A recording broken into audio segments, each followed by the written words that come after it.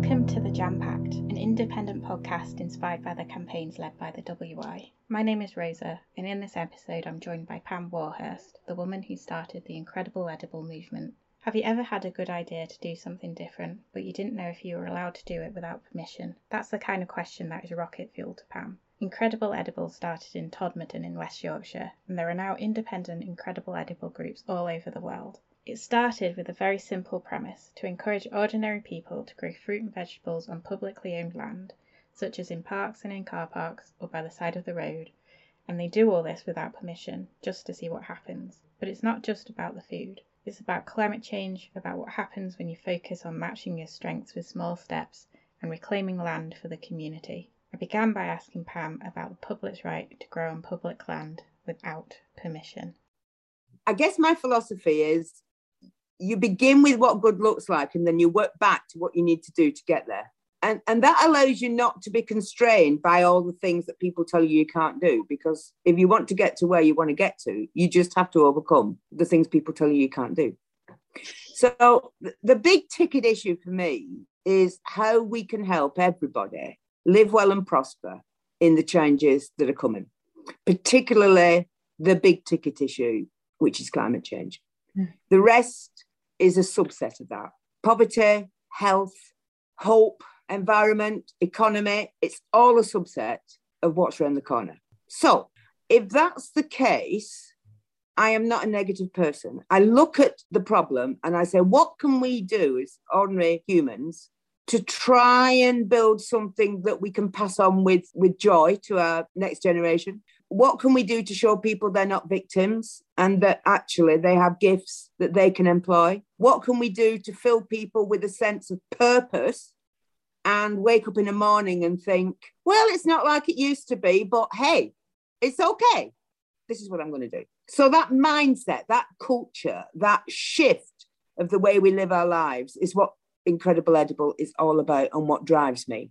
And I guess I have to touch base in dealing with the question about land with the beginning, not to go into the details of the whys and the wherefores. Everybody can have a look at any number of talks that I've done to understand that. But the big ticket issue was for me, how do we mobilize people in their everyday lives to see that collectively they have the power to do things differently?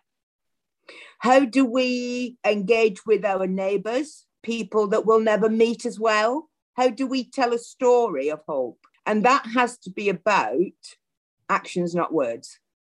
Because ironically, although words are what can inspire us, it's actions that nail that give us traction, that show us as a community of any order, whether it's, a street, a village, a town, a borough in a city, a country, it doesn't matter, that collectively the stuff that we can do that will help us live well and prosper in a challenging future. So if you look at all that stuff, and I created this simple model around 3 plates, because it was just a simple storyline that said, okay, if you woke up in the morning and you really were worried about tomorrow and you were thinking about you and yours and you were thinking about the big ticket issues, but you didn't know where to start, if that was where your mind's at, then you're halfway there because you want to do something differently.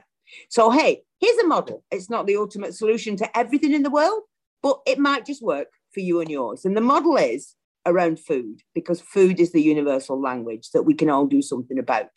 How much we consume, where we get it from, what skills we've got, whether we want a job in it, whether we want to support a big business or a little enterprise on a market. All these things are around food, and we have levers we can pull to bring about different outcomes.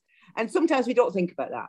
So it was, okay, let's imagine that the 3 plates of Incredible Edible just reflect 3 elements of our lives. The first one being, let's walk past edible landscapes all the time, from our front door right through to the farthest reaches of our community. Let's imagine what young people being brought up in a land of edible opportunity, what would that do for their mindset around seeing themselves as one species of many, seeing themselves of understanding the environment and seasonality, starting to see there was a joy in not being able to get every bit of food that you could ever want at any time in the year. That idea of blossoms on trees and understanding the importance of a living soil, all these things start to play when you start to change how the spaces of our lives look and feel. That was the first step. The second step was recognizing that folks don't know how to do any of that stuff. They've not been taught how to grow. They don't know how to cook. Not everybody, not all the time, but it is a theme in our world that it's got to be fast and furious and instant, and and we don't really know what we're putting into our bodies, but hey, it must be all right because the telly said it was all right. We're not against any of that. What we're saying is there's another way of doing it. Why don't we find those people we can talk to who are our neighbours, or who we can actually have as a virtual neighbour by getting in contact with conversations like this, who can help us to pickle and bottle and graft, who can tell us what grows well in what type of soil, who can show us how to actually cook a meal for our family on not a right lot of money. All these things, let's find those conversations and let's nurture them and let's celebrate them because they're there in our community. May I say no better community than the Women's Institute, but anyway. And the third element of that is the one that nails this in people's reality. Because this isn't about waking up in the morning and suddenly becoming a living saint. This isn't about just waking up to the worthiness of the world. This is about, if we do that differently, there's jobs in it for our kids. There's local opportunities for people to wake up in the morning and think, I can bring joy by cooking or growing. I can bring back respect for people who produce the food in this country that's already gone. There are jobs that I can do that will contribute towards the big challenges around climate change and also bring prosperity in a different way into my family and my neighbours and my community. So that's incredible edible. Community meets learning, meets business. Now, that's great. 13 years of that. Folk are getting inspired by that. It's made a difference. It started people's businesses. It started people thinking, why don't I reskill us? All that's happened in a very organic way. But ultimately, with 10 years on the clock ticking to climate change, because we have already got changes embedded in the way we live our lives that will not be reversible in our lifetimes. So how do we collectively go up a gear on this? And one of the ways we go up a gear is saying, if we all had access to more of our public realm, and if we all knew better about what to do with that, we could do a lot more growing without asking people's permission. And that is at the heart of the logic behind asking for a right to land. Because ultimately, what do we know? We don't need to know a right lot to know we're not going to be flying stuff all over the planet. And, and basically those beans would feed people in Kenya and Guatemala far better than they would feed us. So let's not worry about that. Let's grow our own stuff. What do we know? We know that a lot of the existing jobs aren't going to be there anymore. So we need to think about reskilling with purpose. We know that health with the pandemic is, we're going to have more pandemics. We're going to have more breakdown of, mental health. We're going to have, and I'm not a negative person. This is just kind of like in the system at the moment. So, okay, we could weep and we could drink a lot of gin, or we could roll up our sleeves and actually say, let's campaign for a right for communities to feed themselves. Let's campaign for a right to local food. Let's see what would be the building blocks of that. So these aren't empty slogans. These are, give us this and we can do that. So for me, it's about the first step of a new social contract that says we've got public realm all over the place. And some of it isn't very well looked after. And some of it is the type of stuff that would feed cows, but not feed human beings. So actually, let's open up a conversation about how we could create more land opportunities for people to grow in when the proverbial really starts to hit the fan. And I guess because I've had a background with trees as well, the saying about planting trees is the best time was 30 years ago, if not then now. Then thank God we started Incredible Edible 13 years ago, because we kind of know from that experience that we need more skill sets, we need to celebrate local food, and we need more land. And that is why we do what we do. Very simple messaging, very straightforward ask, and I do know that changing that, which is a systemic change, can sometimes take time. But what I know is it's a terrible trump card to have. It's terrible. But the climate change is the trump card. And so what we want to do is to say to people who can see the logic of this, not we're absolutely right, we've got this right, we know how to do it, but that's the journey we're on. Who'd like to come and help us? Who's on that journey with us? And that's why I'm always delighted to have these conversations. And I realise that I've spoken for far too long and hardly taken breath. It's amazing listening to you. It's like getting on a speedboat and whizzing along. We got to go there, girl. There is no, there's no looking back. We have got to go there. And I spoke at a AGM thing, forgive me for not knowing, in the Midlands, I think, at the Women's Institute. It was great because the IT didn't work. It was one of those imagine this screen moments, which I'm used to doing. And it struck me at the time that what I want to do is to work alongside determined, strong, committed people who want to just say, there's a truth in this somewhere. Let's sit down and work out what our role is in that.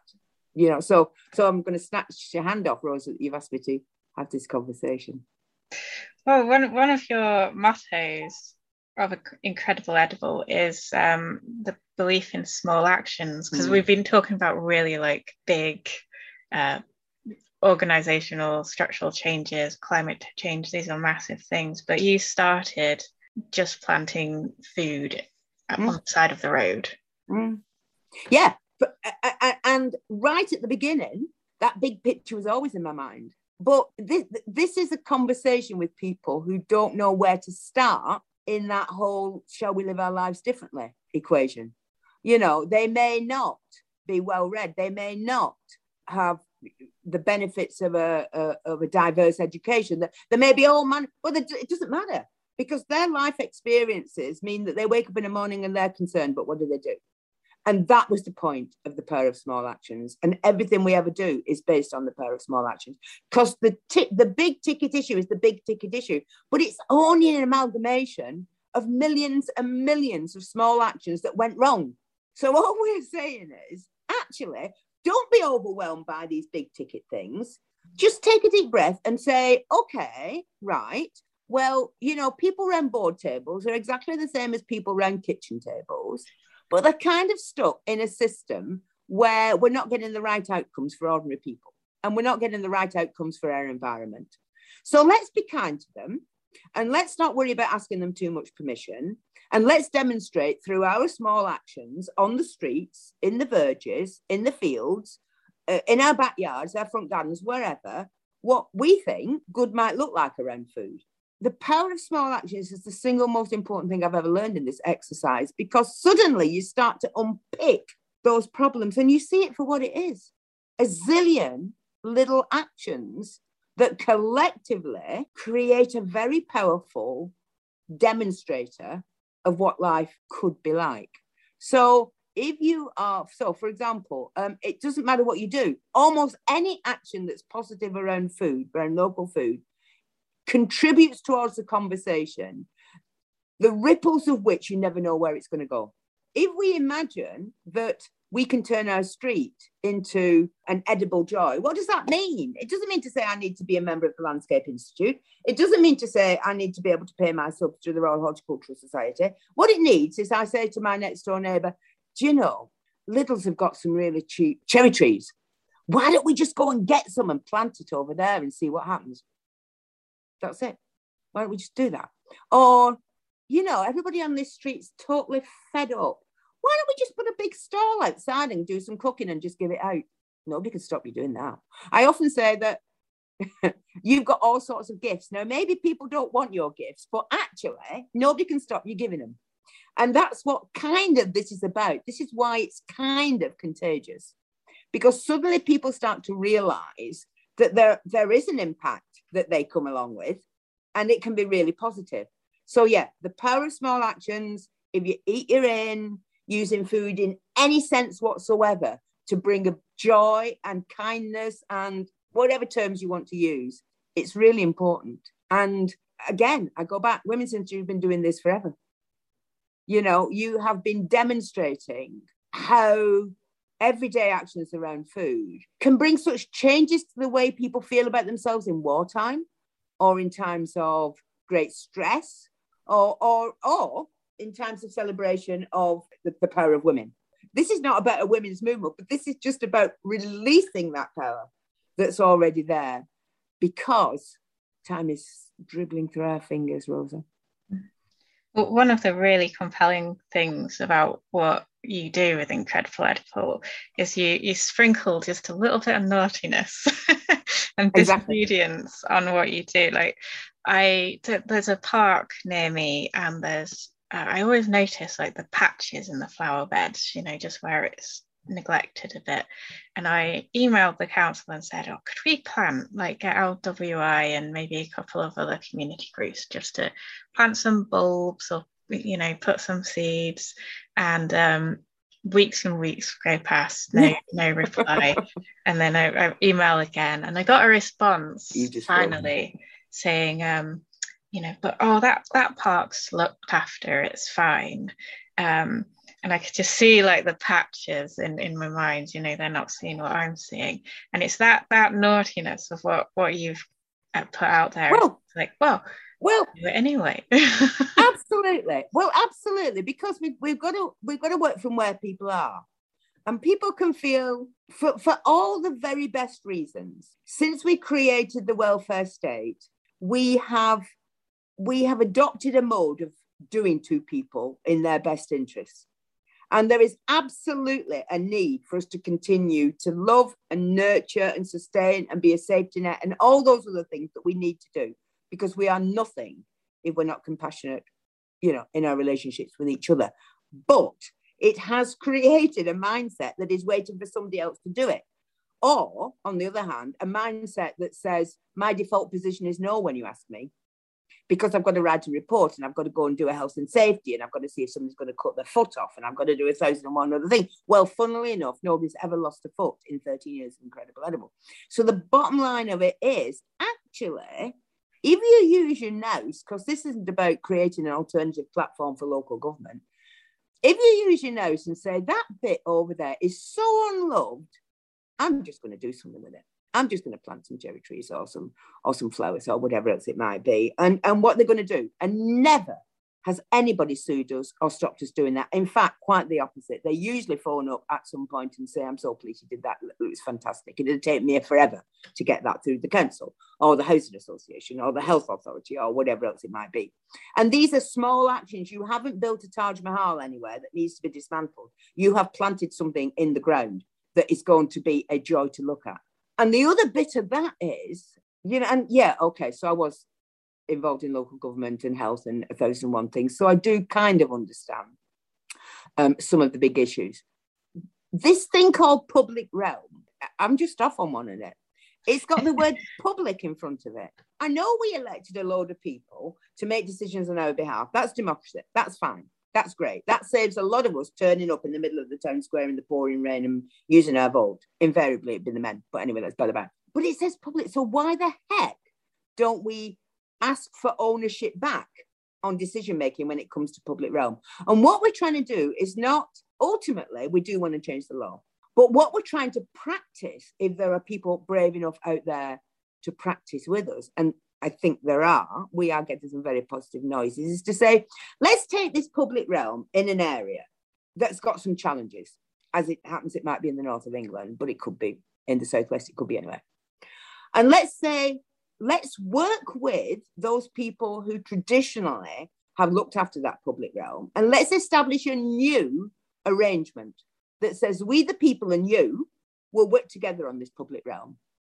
Right? So we're not saying just give it to us and we'll do everything. We're saying there's a new contract around that.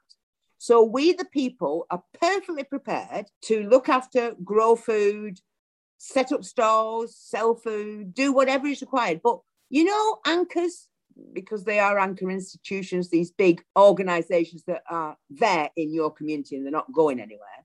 If you would sort the insurance out for us, that'd be great.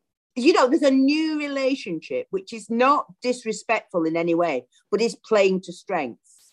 And so for me, that's why the naughtiness has led to the storytelling which has pointed out the things that need to be shifted in order that everybody can do what those naughty people were doing at the beginning without it being naughty, but starting a new normal.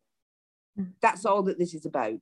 And I don't think there's anything particularly radical about that, really. I mean, people do seem to think it's radical, but it's not really. It's saying we want to be part of our own story and we have a voice.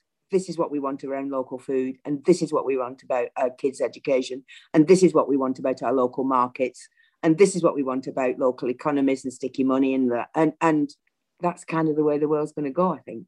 How do you think that this kind of local engagement changes how we can grapple with like the bigger issue of climate change? Like I'm thinking of the report that came out, and it very much feels like we're watching people in power say that they'll do things, and then we'll find out if they did it, and we're all just watching.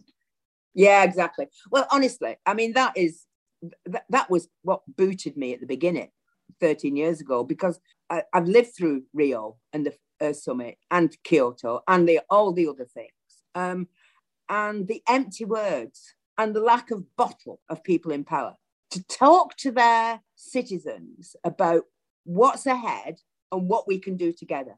All that is kind of like, okay, I'm not going to get worried about that. That's just depressing.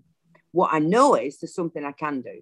And what is interesting about the Incredible Edible proposition is that folks heard it and thought, yeah, I want a bit of that. And when we start to move and we get up in the morning and we're making some decisions, I'm going to go today and I'm going to clear that patch and I'm going to grow some parsley in it, or I'm going to set up a stall and I'm just going to get some cheap veg from somewhere or other, or get it from people, and I'm going to cook up some soup and I'm going to give it out, or whatever it is. Suddenly, you start to think, that was all right. What else can I do? The world of positivity starts to play in when what we get through the media and what we get through our elected members is negativity. It's you can't. It's all too difficult. It's all, well, there are some things, sadly, that are going to change. But the one thing I know is if we are petrified into doing nothing because it's all so big, we don't know where to start, then we're going to go down the toilet a lot faster. Therefore, Incredible Edible says, we have gifts, let's bring them. Let's be positive. Let's stop being a victim. Let's stop listening to those mantras. We have to have loads of money before we do things. No. We need to have, degrees and written permission before we start to do things. No. None of that. From 13 years and the thousands of people all over the globe that have had a crack at doing something about Incredible Edible, they are living proof that we don't need that. And actually, what we do need, of course we do, we in the grassroots and those framework makers to come together. But instead of doing it the old way, which didn't work, which was this lot will create a framework and we'll see if we can fit into it, we're going to do it the other way around. We're going to say, this is what the framework ought to start looking like. Come and talk to us about how you do it. And that act of collective confidence building makes all the difference in the world, because when we are confident as a community, when we see the benefits of working collectively as a community, then we start to say, as we did with COVID, when the proverbial hits the fan, we're not at ground zero. We know where our community kitchens are. We know who's got what that can start to distribute food around the place. We know who's growing what. And that, I think, is all that we need to do. We don't need a fancy academic report telling us that this is the right way to do it. We know in our heart and in our minds that this is a simple message that we can all sign up to and create a different kind of future. All about small actions. It's all about storytelling. It's all about giving a damn about people you don't even know, because we're all on this planet together. I'm just really interested in life's all an experiment. That's all Incredible Edible ever was. It's hey, that stinks. What are we going to do about it?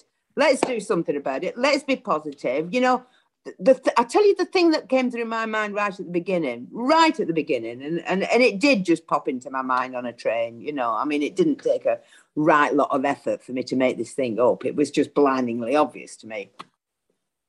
But I remember seeing scenes of, it was a woman and her son was trapped under a car. This is going back. And she got him out. She lifted the car. right? I mean, she didn't kind of like do the Incredible Hulk, but she did. And that was what we can do if we must. If we really care, what are we capable of doing? That was what, and I could cry now, because that's the fuel. That's the fuel that gets us going. If we really care, what would we not do for our children? There's nothing we wouldn't do. And that's why I'm motivated. And maybe that's why it's more women than men. I don't know why it is more women than men. There's no particular reason. Maybe, Well, I think maybe change. As women, in order to obtain their rights and equality, whether it's voting or education or pay, we've had to change the system. Whereas men, they've fitted into the established system, whereas we have to change it. Yeah. I mean, that's a really interesting thought. Whatever it is, it's kind of like if you're in. So it doesn't make any difference where you come from or what your gender is or anything else like that. But it just happens that on the whole, there's a lot of women around the place who are doing stuff with joy and with conviction. So, but young people, I need to, you need to tell me how I do that, because I'm old. Well, I think you're doing amazingly. And I wanted to go through the values on your website, actually, because you've got how many? 5 values listed, and you've got a sentence for each. And I feel like each of these values could be like a whole hour in and of themselves. But you've got as your number 1 value, and you just radiate this, which is be positive. And I think there's a lot of caution that holds people back, like, oh, what if this goes wrong, or what would they think, and I'm not sure. So can you tell us about being positive? Yeah, I mean, absolutely. It's just, where does that come from? I don't know. It just sort of like surges up from my toes, and when I feel on occasions, gosh, I'm not getting anywhere. Gosh, I'm not. And then I meet people who just like knock my socks off through everyday acts of kindness or bravery or whatever. And I think, no, we are on this page. We are in this story. We're in this together. So I cannot help but be positive. I went, just some examples. Well, I suppose one of the things I'd say before I give you some examples is, as I said before, we are not asking people to build a hugely expensive monument. We're just asking people to use land and grow food and share food. And if we get it wrong, what have we lost? We've not lost anything. And quite frankly, we've been doing things so wrong for so long. Why the heck we wouldn't do things in a different way? I can't imagine. So we should have confidence that we can be positive, because with positivity, we get smiles. And with smiles, we get inclusiveness. And when we start to be inclusive, we start to see our strength. Serendipity plays a very big part in everything I do. I was asked to go on a Food Ethics Council webinar thingy, which I did, because they're a great bunch of people. And I met a young woman from a significant commercial company who is an absolute joy working in a sector that I don't know a lot about, but absolutely understands where this planet is going. And she is going to work her socks off in the job that she's got to help everyone be part of a different future. Now, I didn't know that I was going to meet that person. It allows me to tell stories that isn't about volunteers good, private sector bad. It allows me to be positive about so many people in so many walks of life who are ready for change, but don't know where to start. And that young woman and a whole host of other people from her board walked around in the rain. We were really wet in North Wales, meeting 3 or 4 of our groups, just seeing what they did on the streets of Conway or Portmaddock or wherever it might be, growing, telling stories, sharing.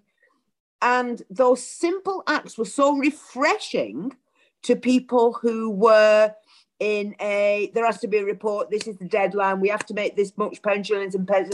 It was so refreshing, and something in their soul said, this is part of a different future, isn't it? Not only are we doing things differently, but we're seeing space differently. Not only are we seeing space differently, but we're measuring what good light looks like differently, all from these small actions. Now, these people, with a bit of luck and a following wind, that will be the blue light, the touch paper that sends that rocket into the sky and starts to see them making progress in areas that I couldn't touch. And that's the joy of positivity, because it can flash all over the place. And suddenly you've got a whole universe of stars. It's great. What you said about what I can't remember the little sentence you used, but something about you can't go wrong, and it's that idea of these small steps. They seem so small that people might be put off and think, well, this is one step. Where is it going? Where is just one step? But on the other side of that means, well, because it is just one step, you don't have to worry about where it is you're going and how, some disaster. Exactly. So it is just one step.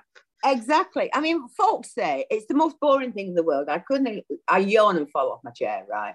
Yeah, but what about China? Yeah, well, what about China? I imagine there are people in China who also give a damn about tomorrow and their kids and all the rest of it. But I tell you what, let's leave that for China. What are we going to do? Well, people in China are probably thinking, well, what about them in the West? Exactly. Exactly. So all we've got to do is call that out, and that is lazy thinking. That is just mañana.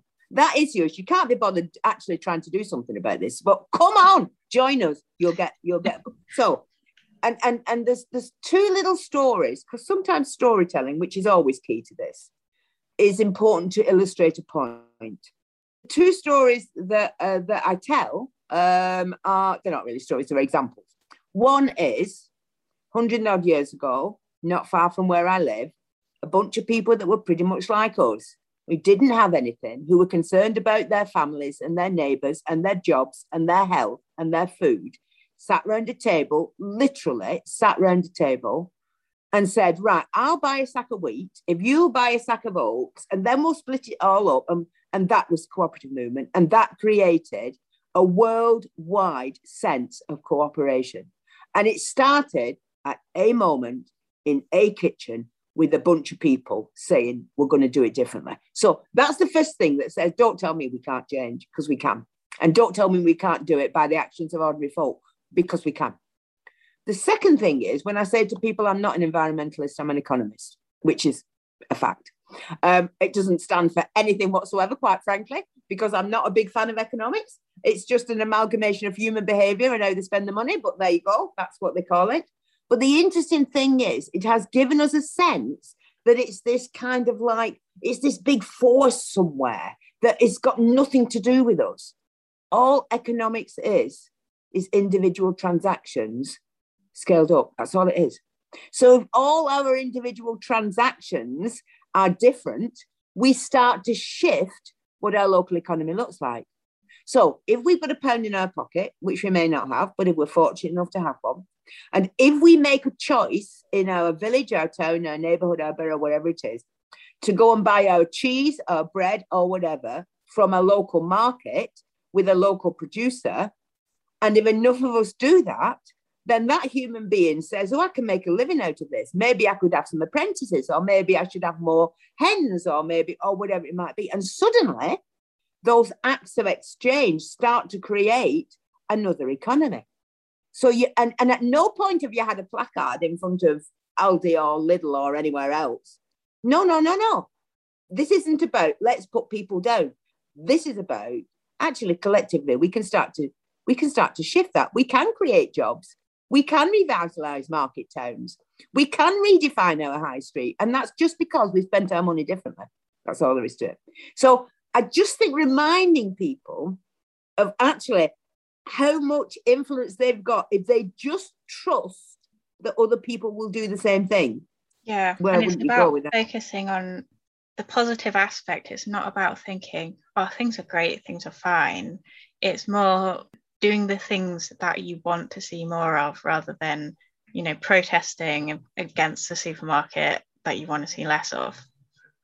Exactly. And again, getting out of the habit of being hypercritical. So I'm not saying nobody needs to be protesting. I am not saying that. What I'm saying is, for those that see their future in doing that, it is a part of shifting the conversation.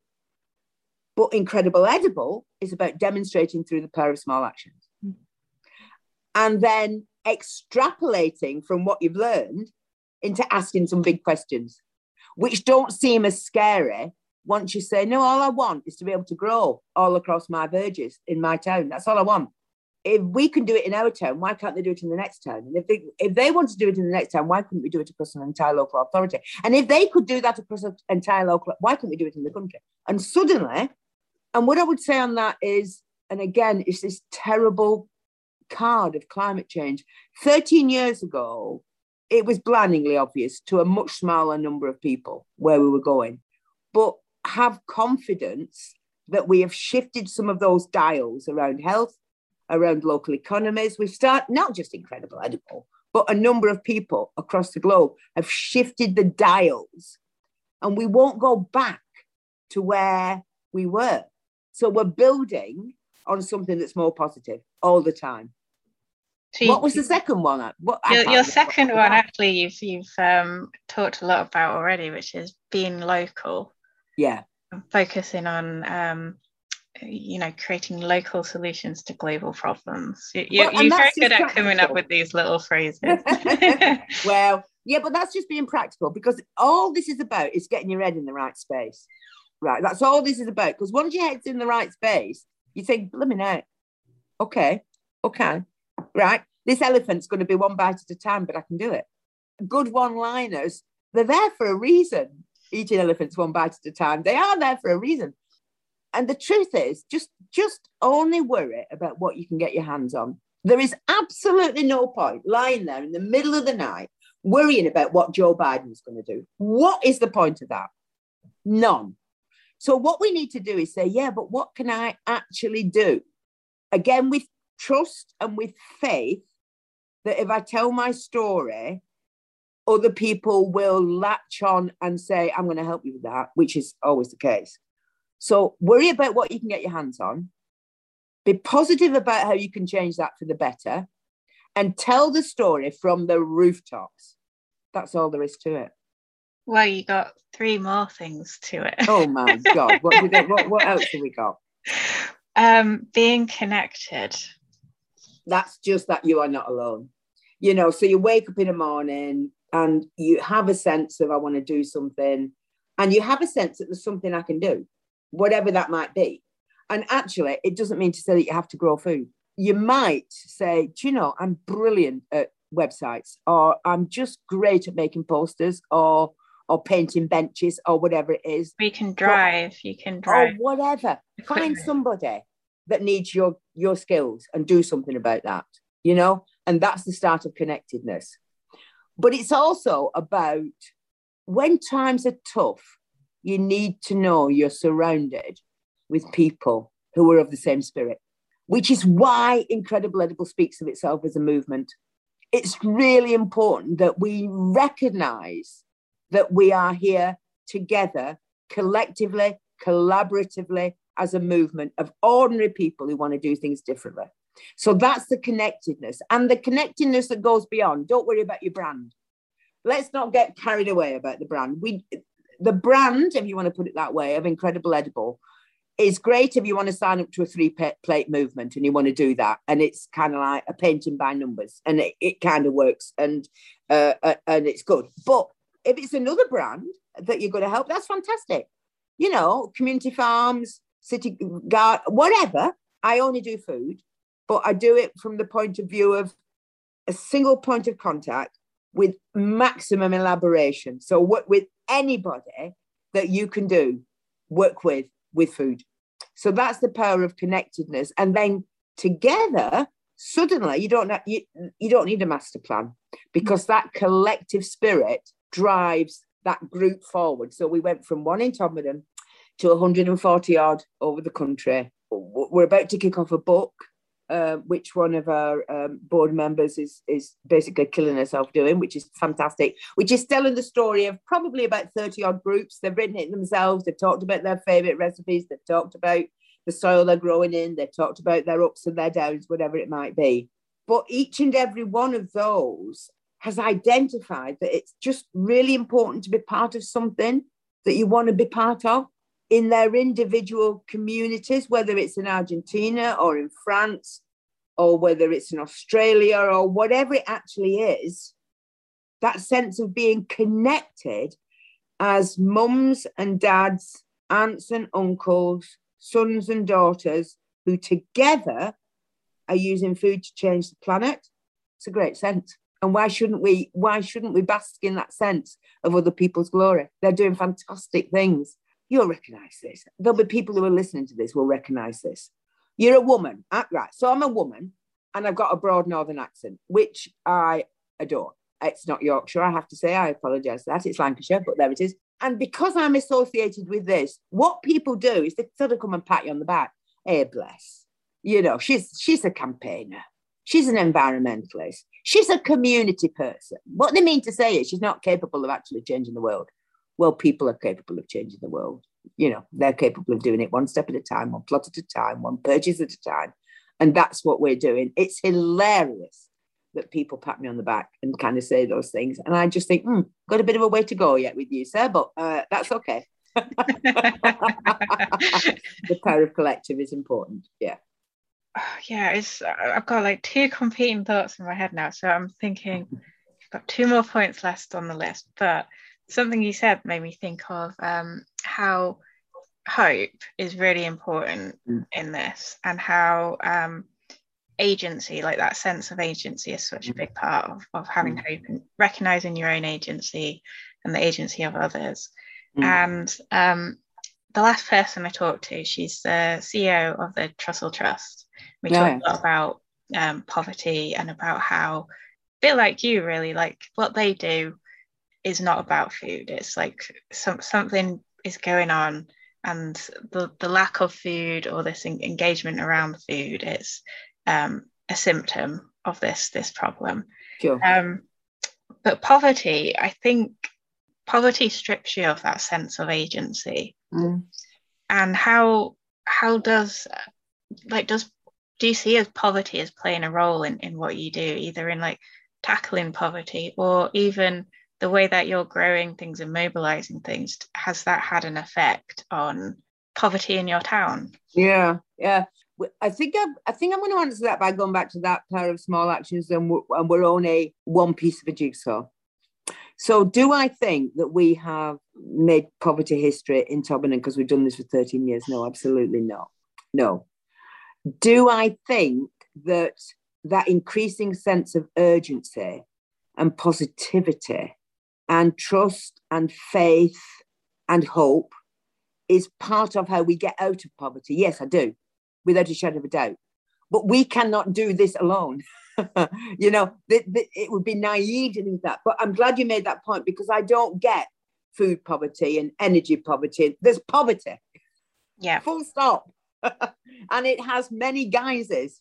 It's a huge issue to tackle because it's about education. It's about so many areas of our lives. It's about 3rd or 4th generation impact, all these things. But ultimately, we will not get off the starting blocks if we don't engage in local conversations and demonstrations about how it's possible without a lot of money and a lot of qualifications to together create an alternative prosperity. And I'm not defensive in any way about this, because people, you know, I remember going on, what was it? What do they call that radio program with, You and Yours? And I went on, I mean, I never asked to go on any of these things, but I went on and had this chat to whatever she's called. And ultimately, because she just, I mean, no disrespect, but she interviews a lot of people. And so, you know, so ultimately she said, so I see what you want is to be self-sufficient in Todmorden. Are you going to be self-sufficient? And I said, no, I never said I was going to be self-sufficient. What I said was, we're going to work with people so that more people have got more skills and more awareness of what their gifts are. So I think on the issue of poverty, it's a bit like a contribution to climbing the north face of the Eiger, right? If I've never done it before, I'm not going to start on that, am I? I'm going to get my grout. I'm going to get my soft slopes. I'm going to get my training. I'm going to understand how I can do it. I'm going to see who wants to come along this journey with me. And then when it becomes obvious that we have to do that, we're more prepared for doing that. And I do think that what I have picked up, not just with Incredible Edible, but with other grassroots organisations, is when their community was hit hard by COVID, they were not starting from ground zero. They started with the network they'd created around food, and they went into action. And that had an impact for those people that are still systemically in that hole in the ground called poverty. We cannot single-handedly get them out of that. But what we can do is prepare collectively our communities to celebrate the gifts that many people have. For example, there are some people that are kind of like have a tag on them that say, I'm a migrant, or I'm a refugee, or I'm whatever I am. Whereas what they are human beings with immense skills that our community can benefit from. But that mindset needs to shift. And I guess all that Incredible Edible does is attempt to shift a mindset away from victim into solution finder, into trust and hope, that starts to see us being able to knit all these things together. It's that going back to looking at strengths over and over. All the time. But that's all we're doing. We've not got a master plan for feeding the world, but we have got a conversation that's opening up people's own agency to find their own solutions and to think that actually I'm included in that conversation.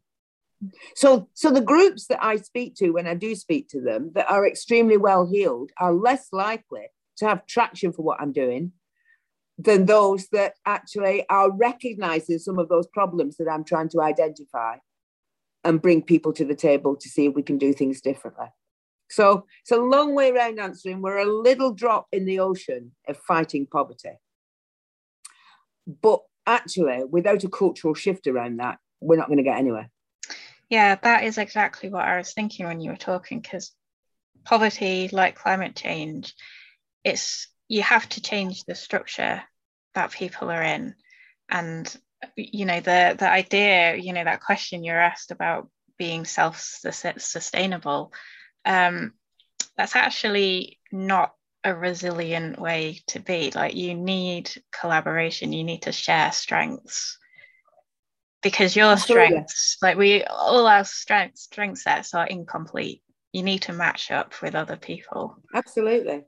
And that needs to be normal. It just needs to be normal. And I know that the pandemic has meant that people talk about a new normal, going back to normal or whatever. I've been talking about new normals for ages. I'm now trying to find new ways of doing it because it gets associated with kind of like a national rhetoric around COVID.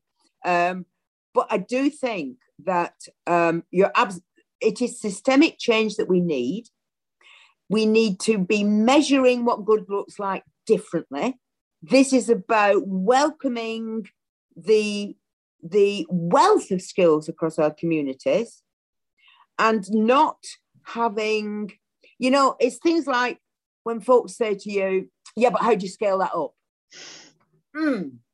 Wrong question. How do I spread it? Because we tend to speak to people who are like-minded a lot, we forget that a lot of the people out there who can make these systems change things happen need a lot more nurturing yet. Yeah. They need to be brought in the fold. They're not listening. But bless them, they are lost. They do know that they can't do the stuff with food that they used to. They can't sell like they used to. They can't have towns like they used to. They can't deliver services like they used to. So let's be gracious and open up a conversation with ordinary folks like us and see if we can help. So your fourth thing on your list, it's being brave. And I think those conversations, you do have to be a bit brave.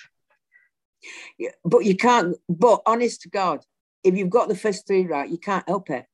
You cannot help thinking, I've just got to call this out, or I've just got to. You do have to be brave, but brave in very, very many different ways. If I've been around a few blocks, I can maybe do some stuff that others can't. But there's other people been around a lot of other blocks that I haven't been, and they can be brave in their own ways. And for me, if I might, I'm going to go off piece here, but I remember a long time ago when I did a lot of work around animal rights. And again, same pattern, local group out there. There was no place better than Todmorden for knowing about animal rights across it, because we were there every single weekend telling people about the fur trade and the seals and the vivisection and the you name it. We were there. And there was one woman in our group who was quite shy. And she was one of the bravest people in that group, because she would force herself to do what she didn't want to do. She didn't want to know about that sadness. She didn't want to see what was happening to those animals. But she forced herself in order that she could be a contributor to changing people's minds. That's brave. You know, sometimes us being gobby is not being brave. It's just what we do. But real bravery comes when you really don't want to be out there in broad daylight, replanting somewhere, but you are going to do it because it's going to demonstrate what an act of kindness can do for a town. And your mate is going to make a beautiful sign that goes next to it that says, "This is food for sharing. Let it grow and then share it." That's brave for people. And from that bravery, you get confidence, and then you can fly. Yeah. And you get that autonomy again. It goes back to, autonomy and strengths. And, the idea of like going back to that park, which I've been told is well looked after, and thinking, I'm just going to fill this in myself anyway. You could always seed bomb it. Just seed bomb. But I also like the combination of bravery and positivity, because sometimes people say be positive as if it's an easy thing and you're not looking at the problem, whereas if you're being brave, you have to, like, you're not brave because something's easy, you're brave because something's hard for you. Yeah, absolutely. No, absolutely. But I don't want to dwell on the negativities of climate change. Once you know, and there's nothing you can do about it. You could break your heart. Ain't going to save one soul. You just need to live your life differently and tell a story differently. Actually, it's not even brave, to be frank. How could it be otherwise? How could you not try and do something about that? The bravery, I think, is just that first step. And after that, you're off. Sometimes I think it's so big that people can't acknowledge it, and they feel that there's no way they can engage with it apart from worrying. I know. And that's as far as a lot of people. But that's the importance point about storytelling and small actions and that sense of community and that sense of purpose, togetherness. Because there is just something in there that creates a voice in you that says, I know that big thing's out there, but actually I can live with this. This is keeping me sane. This is keeping me sane, and this is bringing me joy. And in some small way, it's contributing to a story. And it just makes a difference. What's the last thing? Being active, if you like. Oh, yeah. Yeah, you just need to get off your backside and do stuff. And don't wait for permission. Yeah. Well, yeah, and everybody's kind of counted with that. But and that's purely and simply, and I used to tell a lot more tales early doors about, because my relationship with the council. But yeah, don't bother. It doesn't make any sense whatsoever when what you're using is using your gift and your resource to try and make your community a more hopeful place. Why do you have to write a letter and ask people permission to do that? What you need to do is work out, how am I going to do this? That's that agency thing. So, how am I going to do it so they can't possibly complain? Because the early steps are the ones you need to get right. And after that, people will say, well, this looks so much better. What a fantastic idea. Come and do this over here and come and do this over there. Forget about it. How do you make sure that you get those early steps right then? Cut and paste. quite frankly. And one of the reasons that we've got the book coming out is it's just like, there are infinite varieties of incredibly edible, but there's some main strands. So take somewhere that's unloved and looks horrible and be out there very publicly, not in the middle of the night with a balaclava on, very publicly making it great and putting signs up there about hope and kindness and food sharing and this is what, or whatever. Do it at a level where you will succeed. Don't take over an entire field and you're a 3-woman band. Do it so that you can actually take photographs of it. You've got social media, you've got all the stuff you can get it out of. You're doing this in order to make your community better. People will love it and they'll be attracted to you. The other things are, there's some really simple, start small, start local and feed people. Always a good move. So make sure that there's some food for people who are bothered to turn out to do stuff. Again, that's such a good tip. It's kind, it's a contract. Why wouldn't we do it? We know if food is our Trojan horse, why wouldn't we use it, to say thank you? And it's such an easy thing to do because on the whole, it doesn't take, you're not using truffles. On the whole, all that it's done is use simple ingredients and your time to produce something you're giving to somebody and saying thank you. That speaks volumes to us because I think sometimes we forget that we do have a spirit. This isn't about religion, but we do have a sense in us that connects to people who are trying to reach out and be of a similar mind. It's just great. Just trust to fate and you'll be amazed at what happens. You're such a positive person. You can't help but feel good when you're around. Absolutely true. So my last question. What is your vision for the future? Like whether it's the next 5, 10, 20 years, like what would you like to see? Well, I cannot help. Well, ultimately, what I'd like to see, the next generation having a great life, enjoying themselves, waking up, not being fraught with stresses and strains and effects. So how I would get there, so because I can't help but think it's about system, is I want to see a lot more grassroots governance. I want to see a lot more towns and villages and neighbourhoods and boroughs being supported by the institutions to make more of their own decisions, taking their own responsibilities, sharing the benefits of their labours. I'm not saying that has to be cooperative. I'm not saying that has to be a collective. All I'm saying is my experience is that if the big institutions that have our money, whether that's private or public, supported more opportunities for people at a grassroots level to make their own decisions, learn new skills, and start to shift their everyday lives and their everyday experiences, then we will have a better chance of creating good decisions that reflect local need. So for me, local governance is about creating the opportunities for feedback loops. And you can't create positive feedback loops if the decision about something was made thousands of miles away.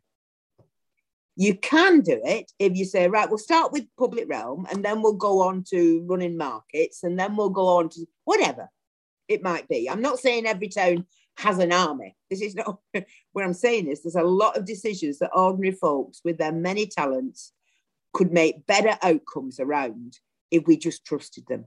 So what good would look like is that the institutions of our life become servant leaders, supporting the citizens in our communities to make the right decisions, to think about themselves and the future, about other species and about communities they're never ever going to meet. And actually, with the planet forcing us to reevaluate things, we will start to find that actually there's some fantastically innovative things that we can do at a grassroots level in terms of feeding ourselves and upskilling and bringing on board the great innovations that the next generation are going to bring to us. So for me, that is what good would look like. And ultimately, There's so many things that come into my mind. But growing up with a respect for all species is of fundamental importance. And that should be what good looks like, because then we'll make the right decisions. I think when you live in an environment that is based on concrete and you're surrounded by concrete that pushes other species out, you then see the world through concrete glasses, basically. You see humans at the center surrounded by concrete, and you know, humor nature every now and then, but your life is concrete. Exactly. No, well, exactly. And I guess the other side of I might just add to that is what would good look like? Right. Apart from respecting the children of all species, what good would look like is that we adopt metrics that take into account a much broader sense of good, that we dump and think we must have been mad to use GDP, gross value added, all that. We must have been mad to think that was what good was look like, because, you know, the old Sioux Indian thing, you can't eat money. Suddenly, we're starting to wake up to, if we started to measure environmentally, socially, as well as economically, what our future looked like or could look like, we will get different investment decisions. And we will start to invest at a more human scale. We will start to play in the environment. It is not an externality. It is central to how we live well and prosper in the future. So suddenly, by trusting and empowering people genuinely, and by measuring what good looks like differently, together, we could create a perfect storm. We just need to do it fast. Well, that's a great note to end on. And I'll look out for your book. I really would like to get a book group going for the podcast, so I will try and galvanize that for next year. And well, look at it will be called Seeds to Solutions, and it will be out for November. Okay. And maybe you can come back for the book group and we'll talk about it with you. Love to. Absolutely love to. Rosa, it's been lovely talking to you. Oh, it's been so good. I've really enjoyed this. Thank you. Thank you for putting up with me and for braving the internet challenge. We did it. Take care, Rosa. Take care. Bye. Bye. It seems like we often think we're not allowed to do something if we and others around us are unsure. But sometimes that's all it is, feeling unsure. It's not necessarily that we're not allowed. It's amazing what doors open for you once you start doing something, as Pam says, with joy and conviction. There's so many quotes I could take from Pam, like you don't need permission to make your community more hopeful, and that these small actions can shoot off all over the place and create something you couldn't imagine. You might also have noticed that Pam brings out my Yorkshire accent, where I'm originally from. That's it for this episode. Please get in touch by following me on Twitter and Facebook, or through my website, thejampackedpod.com. I'd especially love to hear from you if you're part of a group of growers, or if you have started something in your community that might be to do with something completely different that has led to people connecting and feeling better about their lives. Thank you for listening, and here is a preview of the next episode with Jill Perkins of the Bumblebee Trust, continuing the theme of food for a third episode, as she sets me straight on a few things about bees. You know, the honeybees don't add to our biodiversity. You know, when we see that slogan, save the bees, and there's honeybees, it's a little bit like saying, let's save the birds, I'm going to keep chickens. It's back to that analogy again. So they don't actually enhance our biodiversity. In some areas, we've got 2 bumblebees which are at risk of extinction. Now, if we put honeybee hives in these small isolated communities of where this bee still survives, there's a chance that the honeybee would outcompete it for floral forage, and that bee would be even more at risk of extinction. So in some cases, not in all cases, putting honeybee hives into natural areas can have a detrimental effect to our wild native bees, which are at risk of extinction and decline.